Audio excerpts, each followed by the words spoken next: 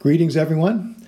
This is Pastor Mike, and I'm at home in one of the upstairs rooms of my house with my Bible open to Ezekiel chapter 22, where it says, starting in verse 30, I looked for someone among them who would build up the wall and stand before me in the gap on behalf of the land, so I would not have to destroy it. But I found no one. So I will pour out my wrath on them and consume them with my fiery anger, bringing down on their own heads all they have done, declares the sovereign Lord. We've been talking about how nothing happens to advance the kingdom of God without fervent, focused, and united prayer. We've talked about fervent prayer, desperate prayer that reflects God's heart and God's desires for people and cities. God's heart is for the lost to come to know him and for the land to be healed. This will only happen, this will only come to pass if there are people praying and interceding. God is looking for those who will build up the wall and to stand in the gap for people and cities so that God will withhold his righteous judgment and show his mercy. And why is that? Why is God looking for people who will intercede? 2 Corinthians chapter 4, it says that God, the God of this age, has blinded the minds of unbelievers so that they cannot see the light of the gospel that displays the glory of Christ, who is the image of God. For God, who said, "Let light shine out of darkness," made his light shine in our hearts to give us the light of the knowledge of God's glory. So as unbelievers, our eyes were blinded, it says here, by the God of this world, so that we could not see the truth of the light of the gospel. Now, if this is true, and it is because the scripture declares it, how is it that anybody comes to Christ? It's through intercessory prayer. Because this is a statement of fact. I would not be a Christian unless somebody had prayed for me. And that's true of all of us. If you're listening to me right now and you're a believer, that you would not be a Christian had it not been for the fact that someone at some time had prayed for you.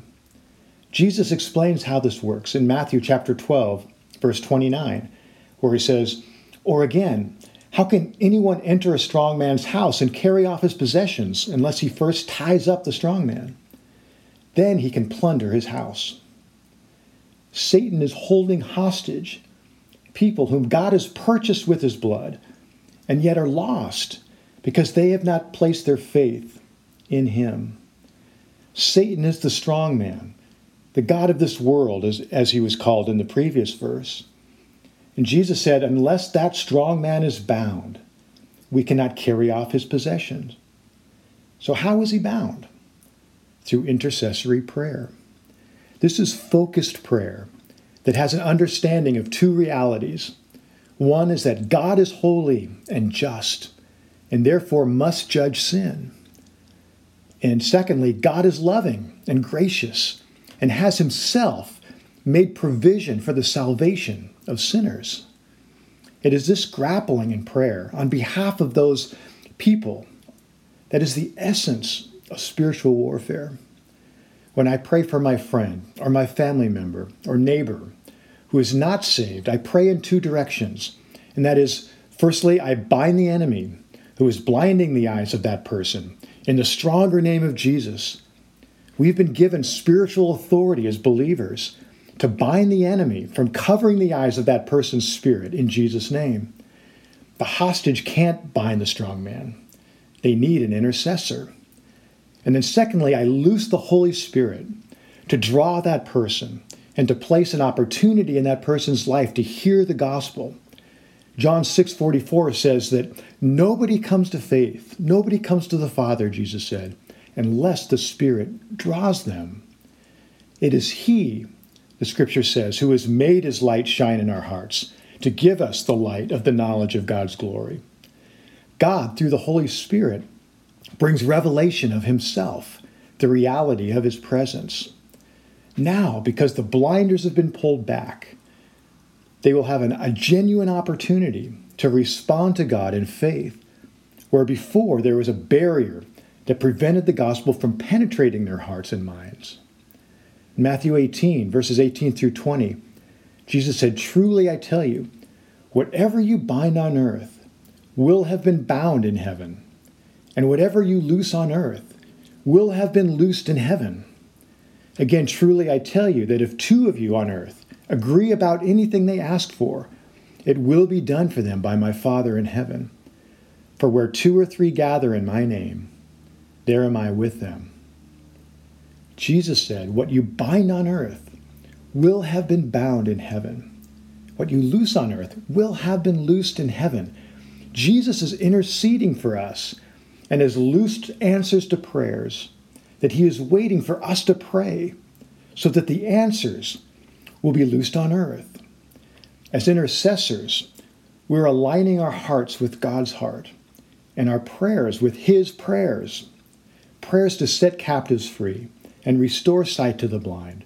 Prayers of blessing to see the destiny of God fulfilled in people's lives, homes, churches, schools, businesses. Prayers to remove the enemy from the high places of our cities and nations, that Jesus would reign and transform our cities. Hebrews 7, 25 and 26 says, "Therefore, he is able to save completely those who come to God through him, because he always lives to intercede for them.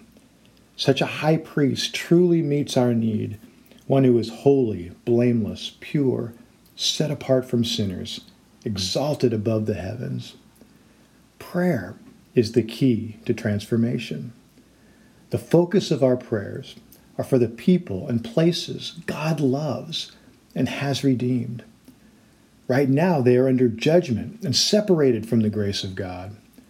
But in prayer, we're raiding the strong man's house and storming the gates of hell. Many years ago, I remember being challenged by somebody who asked me, of the last 10 times you prayed, how many of those prayers were for the lost? And I remember that because at that moment, I had to honestly admit, 0. That my prayers were consumed with my own needs, my own situation, myself. They weren't focused on those who God's heart was breaking for. But the Bible says in Ezekiel, God looks for those who will stand in the gap and build up a wall in prayer. Because nothing happens to advance the kingdom of God without fervent, focused, and united prayer. Amen.